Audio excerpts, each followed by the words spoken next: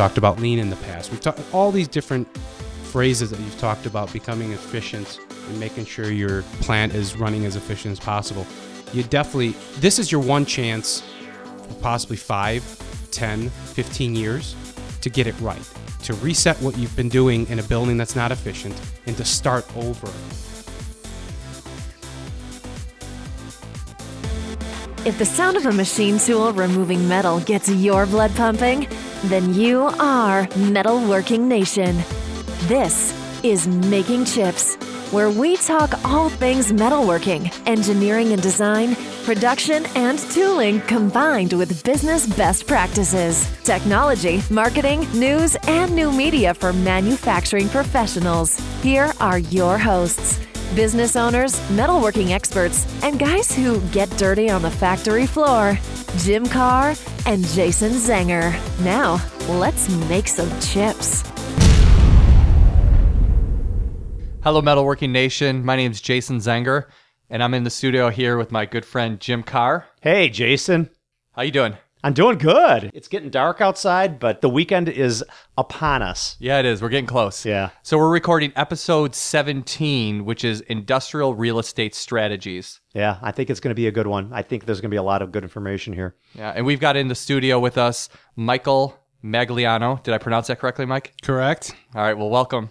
Let me introduce Michael. Michael is a licensed real estate broker. He specializes in industrial real estate with Cushman Wakefield. Some of Mike's tasks are project assessment, market analysis, marketing real estate, of course, and negotiating leases. Did I miss anything, Mike? Don't forget sales. And sales. Do you sell real estate? I'm kidding. Try to. So great. Before we get into this episode, Yeah. Jim, I think I was supposed to come up with some manufacturing Well, I was going to, news, why, Jason, do you have any good manufacturing news that you'd like to share with our listeners? I do. So I actually retweeted this a while ago, but there was a manufacturing conference that, kind of came across my Twitter feed, and it asked the question of what do manufacturing workers want from their employer? And do you know what it was? I don't remember if I told you this or not. No, let's define this demographic that you're talking about. Are you talking about like machinists in the shop? Are you talking about Are you talking about the blue collar staff? We're just talking about your just overall general manufacturing workers in a plant. It could be a machinist. It could be another. No. Somebody in a factory. Okay. So it could be a machinist. It could be somebody that works for, this is general manufacturing. So it could even be like, somebody works in a food plant, anything like that. And they asked them, a variety of different things that they wanted from their employer. And one of them was by far and away the most popular. They wanted transparency. So they wanted That's good. Yeah. You know what? That's the new word that everyone says that. Yeah. So let's define what we believe that they want of transparency. Do they want to know what their coworkers are making?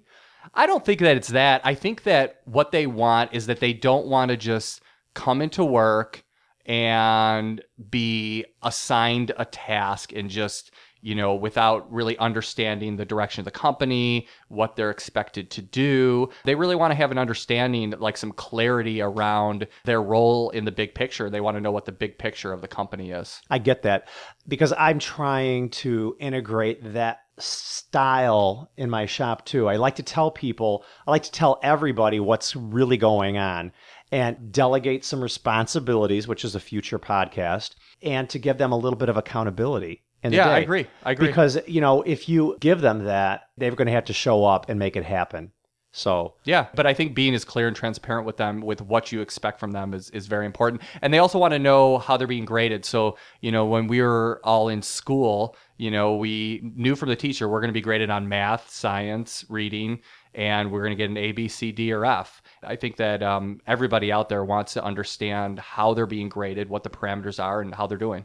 Let me ask you, do you have employee transparency at your company? And to what level? If you want to share that information. No. I mean, what one of the things that we are trying to do at my company is that we are trying to be more transparent. I don't even know if transparency. I mean, do you let them look at word. the financials? No, of course. Okay. No. But I would say that that's a direction that I want to move into. But it's something where you really have to plan that out correctly, and you have to take baby steps towards I agree. it. It's an evolution. Yeah, there, but I mean, sure. I would have no problem with that. And I've actually read some good books that talked about, being more transparent with your financials, because I think the more information that people have, especially as it relates to what their objectives are, the more successful they're going to be. And so the more successful that, we're going to be as business owners as well.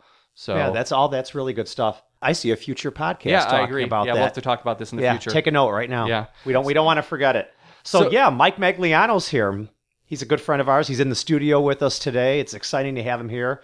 I think he's got some good information to share with me personally and our listeners, because sometime in our business career we're faced with a move. We're either going to have to buy a building, lease a building, or sell a building, one of those things. And, it's a big deal. We're talking a lot of money. We need to do it correctly. So, my company, we've been in the same place for ever, basically, as long as the company has existed. And I would love to move, but it stresses me out to even think about it. And I would rather open up a second location, because just the thought of moving our shop. And I feel the same way too, Jason. I mean, like, oh my God, I can't even believe what it's going to take to physically move the equipment. Mm-hmm. That in itself is a huge deal. But for me, and we're going to get into this a little bit probably into the meat of the podcast, but just how do I ready that building? That's really some things that I hope Mike can share with me personally, and not necessarily in this podcast, but how do I ready that building? What does that building look like?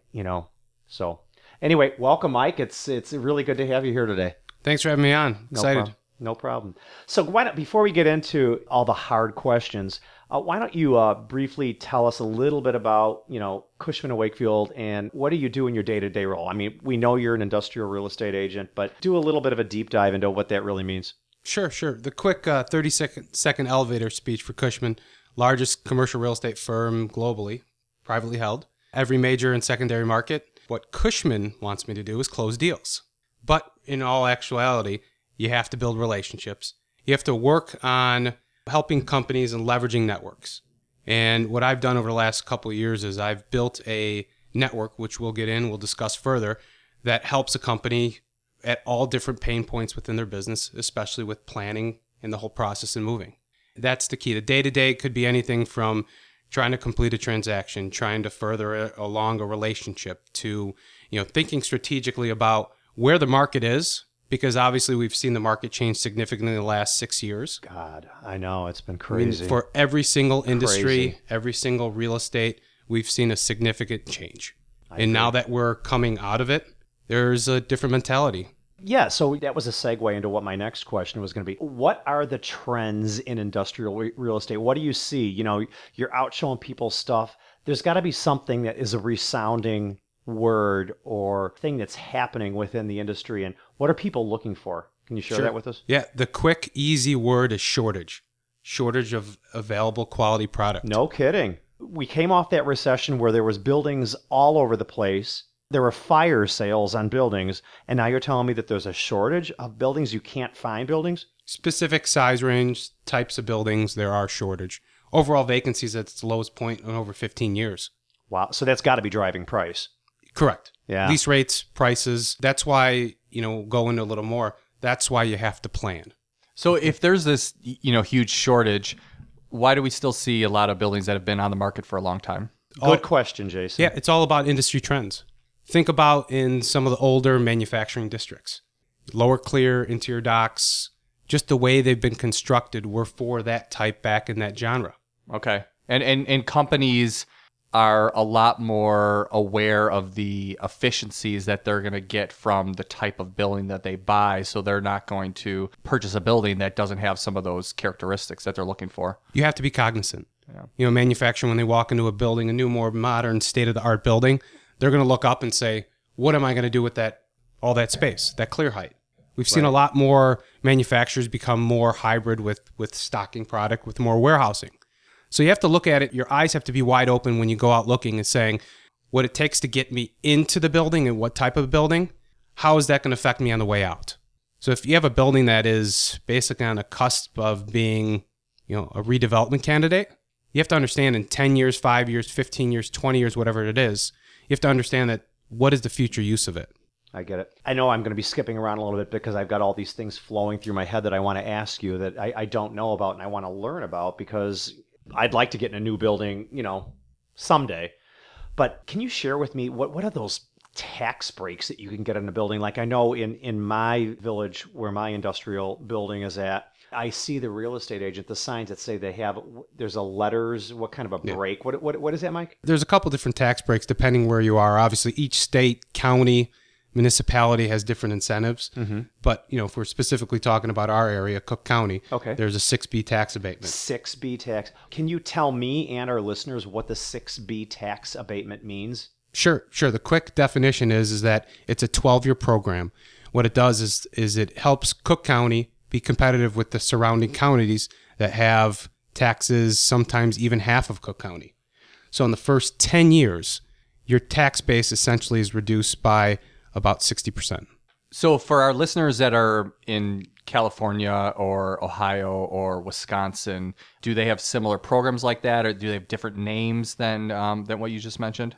I'm not an expert on obviously each of those, but I would definitely, whenever you're looking at even moving or even looking at any other location or even the location you're in, make sure you understand what the local community, county, municipality offers. And whoever your industrial real estate broker should understand those things. They better. That's a huge one. So is that a strategy to look for a building with a 6B tax abatement?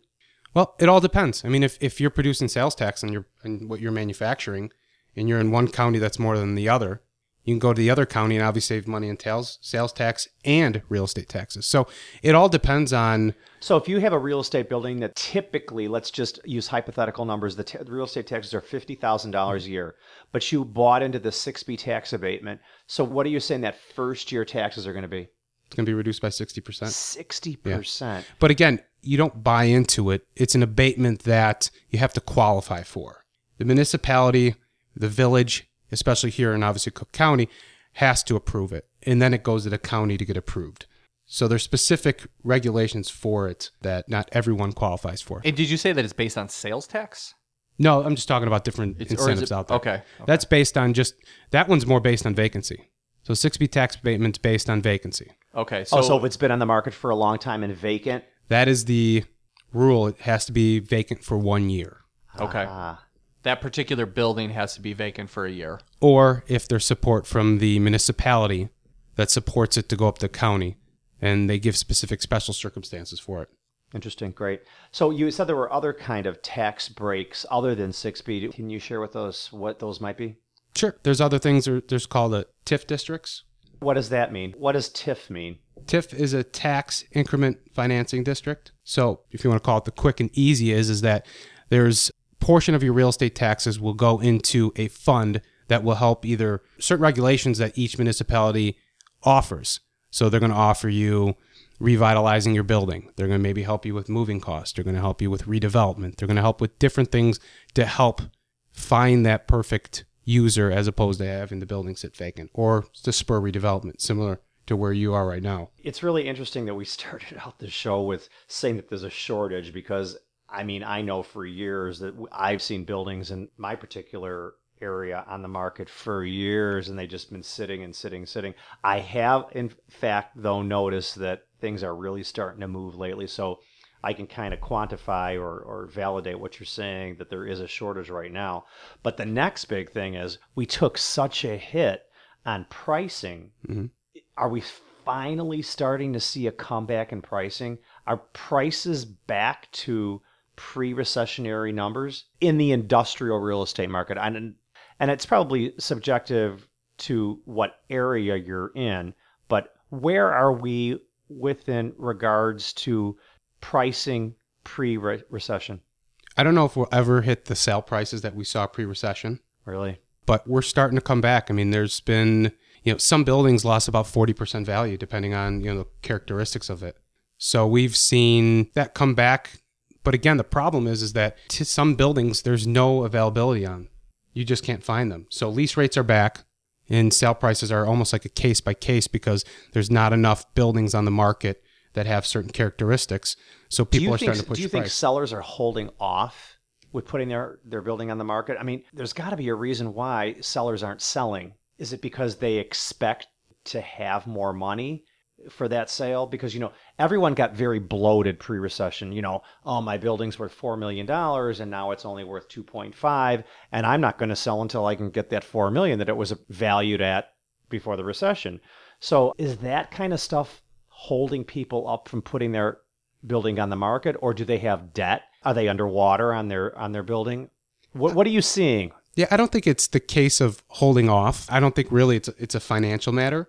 I think it's more of needs based. What are the needs of the company? And the one main reason why we're in a shortage is because for the last 4 years, there was no new spec development. None. Got it. So spec development and build-to-suits in a healthy market is about a total of $15 million a year just in the Chicago region. We can talk more about nationally, but just if you want to quantify it here, this is the first year that we're going to see that 15 million square feet of total build-to-suits and spec buildings. So things are changing, and you talked about trends and evolution, is that the machine shop building that was built in the 40s to 50s and the 60s, they're not making those anymore. Lower clear heights, interior docks, limited parking, you can name a few those. I mean, they're basically just designed for that type of use. Right. I mean, the buildings nowadays, they want them to be more multi-purpose. As you mentioned, you want to have an exit plan before you even buy the place. Yep. E-commerce trends are significant. I mean, the whole Amazon, same day, next day, that model, when you look on a national basis, they're trying to get product out as fast as possible. So the model and what developers are looking at is how can we satisfy more of that distribution? Because obviously we've seen the manufacturing world shrink over the last 15 years. Mm-hmm. So the newer buildings are more modern for distribution. So when you look at that, and when you look at a manufacturing company looking for a lower clear building, what's the next 5-10 years going to look like for a value proposition for that building? Now, you mentioned before that it's just recent that you're starting to see more of those spec buildings. Can you define for our listeners what a spec building is? Sure. What it is it's speculative development. Okay. It's new construction, no plans for any tenants, and the developer is taking the risk of underwriting so many months of vacancy, and they think they're going to backfill it within X amount of months. So they're going to build a 1 million square foot building. They're going to divide it up and then start looking for tenants. All different types of sizes. We've seen anything from 100,000 to 300,000 to 500 to 1 million. It all depends on what market. Each market throughout the nation is going to have different characteristics. But the main thing that we see is it's the higher the clear, the better. And if you can have a building that's as flexible as possible with multiple uses and future uses, then that's what they're looking at. Are you starting to see more companies where at one point, they wanted to be in like a large metropolis, like a Chicago or an LA, and now they're saying, well, because of the new technology and transportation and everything that they're saying, well, I can be in this, smaller town in Indiana or something like that? Well, good question. Comparatively speaking, if you look at just here what's happening with our state versus Indiana or our state versus Wisconsin, people are going over borders for incentives. So I think what kind of incentives are those? Corporate tax, okay, personal tax, state taxes. I mean, you name it. They're offering free land in some cases, rare cases, and as well as they're literally writing a check to help them fund depending on the size of the company. So, and that's for the very large companies, right? The larger companies. I mean, okay. I would, throughout the process, if you're planning to move, I would always look at each local municipality, your county, your state, and see what you can do to leverage, if it's tax rebates, if it's training grants, anything. So where do you start, though? I mean, do you start by interviewing a real estate broker and assessing their competency, or do you walk into the mayor's office and say, I'm thinking about moving into your town? I mean, where's the right place to start in order to determine whether you can get some of those incentives? Honestly, that's more of a lawyer. When you want to look at a lawyer that specializes in incentives. Okay, so you should look for a qualified real estate lawyer. Correct. There's lawyers. Cushman does have a service for incentives. You can look at a couple different ways. A real estate broker, obviously, they can help you point you in the right direction, but they're not going to negotiate each step of the incentive. They'll help you leverage if you need a building in one market versus the other, but honestly, they're not going to be the one that's going to actually do the full scope of that. Okay, there's real estate lawyers that will specialize in that type of service. Correct. Okay, I that's didn't know that. good to know. Did you know that? I didn't I did know. not know that. That's good to know. What I would like to know is how would an industrial business building owner assess their capacity and their space to see if they are really in need of more space? I mean, how do you really know when it's time to do it? You know what I mean? When is it time to say, I'm at 10,000 square feet and man, we are just blowing the walls out of here. The guys are on top of one another, and not necessarily, I'm just using my words freely, but is there an assessment plan that you go through with your buyers to kind of convince them to do it's time? My whole philosophy is planning, doing your upfront due diligence, and I'll get into that a little more in a couple minutes. But the problem and the challenge is that business owners are so involved with their business, which they should. They should be involved with growing the business, making money, figuring out how to save your pain points to grow to the next level. The challenge is that they're focused on that, and sometimes when they realize we have to move, it's at critical mass. They're already busting at the seams. They can't add that next machine to get that next client. So what really needs to happen is they have to be proactive. And it's hard for them to be proactive at times. Some of them are more receptive than others. But you have to understand what, number one, the move costs are going to be. I mean, that's key. I mean, distribution companies could Is that like the number one thing? That's number one. Move costs is absolutely number one. Without a doubt. Top of the pyramid. Yep. In my opinion, I think move costs are number one, the most difficult thing for a manufacturer to kind of get their arms around, because it could be 50 grand, $250,000, $1 million. I mean, depending on where you are in the manufacturing scope, you can need pits, power, food processing. I mean, you can go through airlines. Yeah. So, and moving always ends up being double what you plan for it to be, right? yeah, I wouldn't say double. I mean, again, the whole point to be proactive with trying to plan the move is to bring in the right professionals to help you. Right. I would say two things. Bring in, especially if you're a machine shop, bring in a machinery mover, electrical contractor, and a mover. And talk to them early. Don't wait until you're ready to, to buy a piece of property tomorrow. Correct. Also look, there's operational consultant. There's people who do different types of racking layouts or space optimization. Oh, good one. Talk to those groups, because, again, they may tell you to just move the flow slightly, move a machine here, move a machine there, go to a second shift. Maybe you have an opportunity to expand the building. Then you bring a contractor in. So there's no manufacturer that is excited about moving. Yeah, I mean, we even worked with one of our customers that moved in order to optimize where they were going to place their tool crib, because it obviously where their tooling is located is important, and, that's an important thing to consider before you move. Just like you mentioned, your racking, your inventory, have a vision for what the company is going to look like when you move into that new building. What also is critical is, as we all know, supply shortage of skilled workers. Right. That's why you stay in a large metropolis like a Chicago, like an LA, like a, New York, because of the access to workers. I have a client right now. We held off and we waited for about a year till the building within 3 miles of them came up. Because, again, they have 70 employees that have either relocated to literally within that community or in the surrounding. And they felt that if they would move anywhere further than that, they would jeopardize what they've put into these employees. Right, because they've invested thousands, a lot of time. And then the you culture, yeah. And that directly affects value.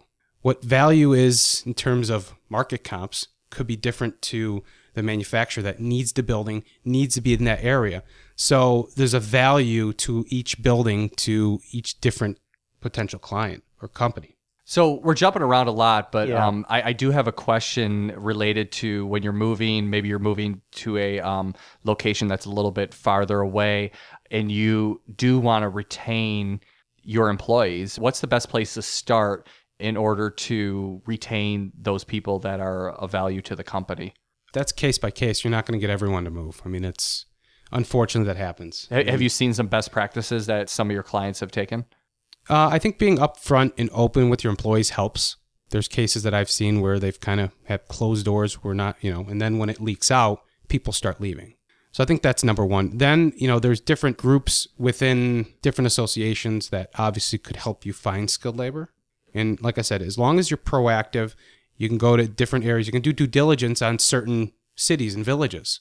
Are there more skilled workers in this area that you've seen? So, I mean, I think it's just trying to find, you guys mentioned veterans. So, I mean, there's multiple things that you could look for. But again, unfortunately, there's no easy answer. Yeah, I think you probably hit the most important one, which we talked about in the very beginning of this podcast, which is transparency. Being honest with your employees about what your intentions are. Yeah. So I want to shift gears just a little bit. We've been talking a lot about buying that new industrial building and figuring out when it really is time to buy that building.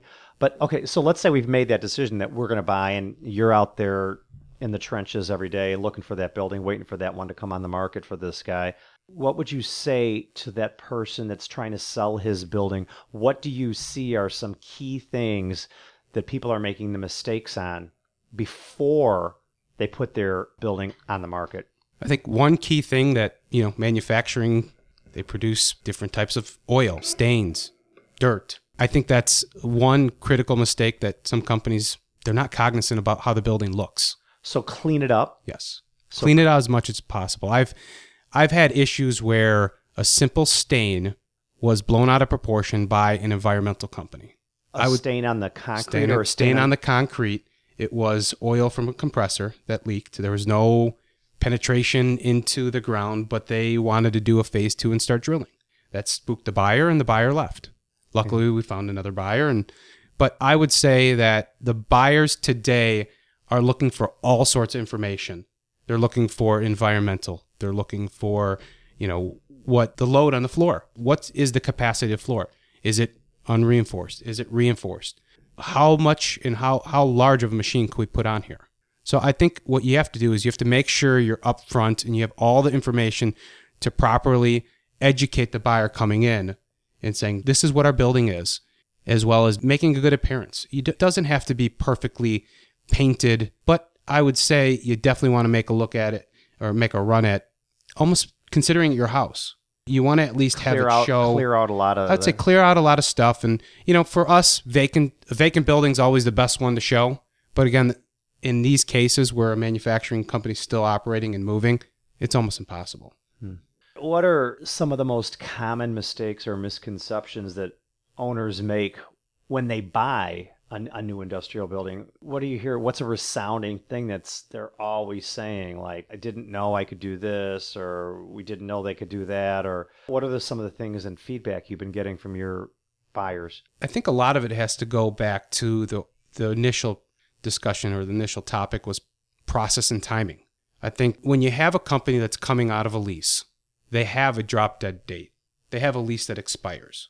What happens is companies sometimes start too late, and it's rushed. So making sure you start the process early is key. You can't turn the lights off on a Friday and open up on a Monday and expect for your machine shop to be running. No, it's impossible. It is. So I would say that that's number one. I would also say not fully understanding your needs, not doing the upfront due diligence, maybe bringing an operational consultant, maybe bringing someone who could help you lay out the plant as efficient as possible. We've talked about lean in the past. We've talked all these different phrases that you've talked about becoming efficient and making sure your plant is running as efficient as possible. This is your one chance for possibly 5, 10, 15 years to get it right. Yep. To reset what you've been doing in a building that's not efficient and to start over and try to obviously grow into it. So I would say, you always want to look at growth. You always want to look at the building and say, okay, in the future, what could I do? Is there extra land? Is there enough parking? Is there enough docks? Is there enough room for me to grow? Because again, I am not moving every 3 to 5 years. We do have clients that take on that, but it's difficult. What about ceiling height? I know you mentioned that to me some time ago when you were talking, just on a personal level. What's the common height of a ceiling in an industrial building now? Right now, new developments are 32-foot clear. 32 foot. And what about something in a mid-70s or an 80s building? What's common around that? I've seen anything from 14 to 16 to 18 foot clear. And now they're 30? 32 foot clear are the new modern bulk distribution buildings. And what's the reason for that 32 foot clear? And again, the mentality of the developer is that there's more distribution within the market out there. So you can keep racking higher and you can get so many pallet positions into the building where it's cheaper to go up an extra 4 feet for a tenant you as could opposed go to go out. to utilize that Correct. space. So they're assuming that the person that's going to move into that building is going to be some kind of distribution company, and a manufacturing company going into there doesn't need that, but they could potentially if they wanted to go we've vertical. seen a lot. We've seen a lot. I mean, that happens, and that's something that you have to keep your mind open to. Is that yes, it's 30-foot clear. Yes, you're never going to use it, but again, if you're in there for 10 years, you own your building. You're a business owner. You have options now. Yeah, it's an investment. Correct. Now you can do some, it's a sale leaseback. You need to pull out capital to buy new equipment, to become, whatever the financing objective that you have. Now you can go to an investor, sell the building, lease it back. Now you have the proceeds for that, whether it's moving to the next generation and moving on in your business, or it's just buying new lines. I haven't bought an industrial building in a long time, but I have bought residential. How do mortgage rates compare when you go to buy an industrial building versus going to buy a residential? I mean, are they pretty much the same thing, or does the terms change, or can you enlighten us a little bit about borrowing with regards to that industrial building? Sure. I mean, I think, again, going back to the team that you build to create this process, you definitely have to have strong teammates. And obviously your bank or financial institution is one of them. I would say that the terms for commercial or industrial are completely different than residential. Residential, you're locking in for a long term for just a conventional loan. Yeah, for commercial, you have like a 5-year term, and correct. The that's payoff is shorter. Correct. However, there's SBA loans, small business loans for companies. And what it does, instead of conventional loans that are 20% down and you're not locked into your rate for 20 years, the SBA, which is government backed, it's a 20-year fixed rate. So that's on 50% of the loan. So a small business loan is 50%. They'll take up to 50% of the... That will be for the SBA portion. The SBA, right. Then 10% will from the owner, and the remainder from the bank. And the remainder from the bank One has more time, I'm writing that down. 50% is SBA backed, Mm-hmm. 10% from the owner. Correct. And 40% from the bank. Okay. And that SBA portion is locked in for 20 years. So think about interest rates now, and you're going to be locked into that portion for 20 years. I mean, there's... How do you qualify for an SBA loan? Is there a qualifying criteria? I think you talk to your bank. You'd have to talk to your Okay. bank. I mean, they're going to talk to you about the different advantages and disadvantages. I mean, again, there's always different things to consider when you're talking about SBA loans versus conventional loans. But again, I think that's a conversation you really have to dig in with your banker. But what that has allowed us to do, industrial real estate market, it has allowed buyers that have a significant move cost to also roll in those costs. So if you have $500,000 of move cost, construction, et cetera, you can roll those costs within your loan. So now think about, instead of coming out of pocket for $500,000 of your operating business, now you have money free to continue to run, operate, and do whatever you need. Are these SBA loan rates competitive to like residential loan rates? Or are they a couple points higher? They're a little higher. I mean, I would say probably a point higher. Again, I don't track them as a banker would, but I would say they are a little higher. Commercial loans are higher than residential loans from what I've seen. I mean, there's all different types of loans out there that, obviously you got to do your due diligence on. Great. Well, we're just about out of time here. It's an eye-opening thing for me. I know I've learned a lot from Mike today, and pleasure to have him here. Is there anything else that you want to leave with our listeners, Mike? Just a little quick send-off for them to think about, because, at some point in our careers, we're always faced with the question, is it time to move? It's such an arduous process to, first of all, make the decision and then go ahead and make it come to fruition. You have to go into the process with your eyes wide open. And you have to understand that even though you say you want to buy, you have to do the analysis of lease versus buy. You have to understand the lease process and the buy process are a little different in terms of strategies, but you have to understand that so you can make the best decision for your business. So I think if you plan the process, do your due diligence up front. Not every case is going to be cut and dry where you have a year to start. Sometimes people get big orders and they have to react. But if you can plan and make this a seamless transition as possible, then it's going to be more successful. And then you're going to be able to figure out, okay, how am I going to shut my plant down here and go to the next step? Because again, Some companies can't produce maybe 5 times the amount of product and then move. They have to dual operate. So I would say the whole message that I've here is make sure you have a strong team to help you plan this out, because the trends change. We've seen them significantly change in the last 10 years. Huge. Yeah. So make sure you just keep in touch with what's going on in the market, because again, that could sway. That difference in markets could save you a significant amount of money as you go through and keep growing within the markets, or even change, or even downsizing. So the bottom line is have a good team, plan well, and start early. Yep, I would agree.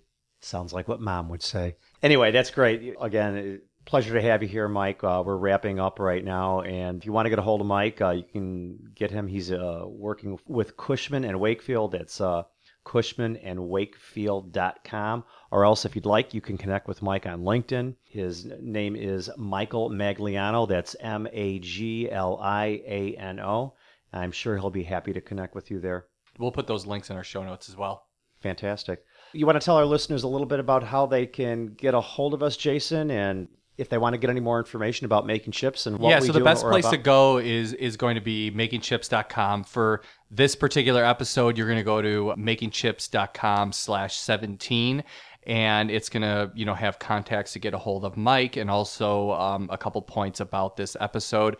You can communicate with Jim or I. Jim's mostly on Twitter and Facebook. You can find me mostly on Instagram. So if you want to kind of understand the different personalities behind those different social media platforms, we both bounce into each of those, but in general, that's the way it works. And just make some comments on the on this particular podcast. Let us know what you thought, or if you have any additional questions. Make it on makingchips.com/17, and we'll try to get those answered. I'm sure Mike will be looking at that page too, and he'll be happy to answer any questions that you have. Sounds great. Episode 17. Yep, we're done. We're done. Bam. This podcast exists to improve the manufacturing industry. We want to hear from you, the owners, managers, leaders, and engineers from the metalworking nation. What ideas do you want to share, and what keeps you up at night? We want you to take something away from this podcast that you can use to improve your company, your team, and yourself. So let us know what you want to hear, and we'll see you next time on Making Chips.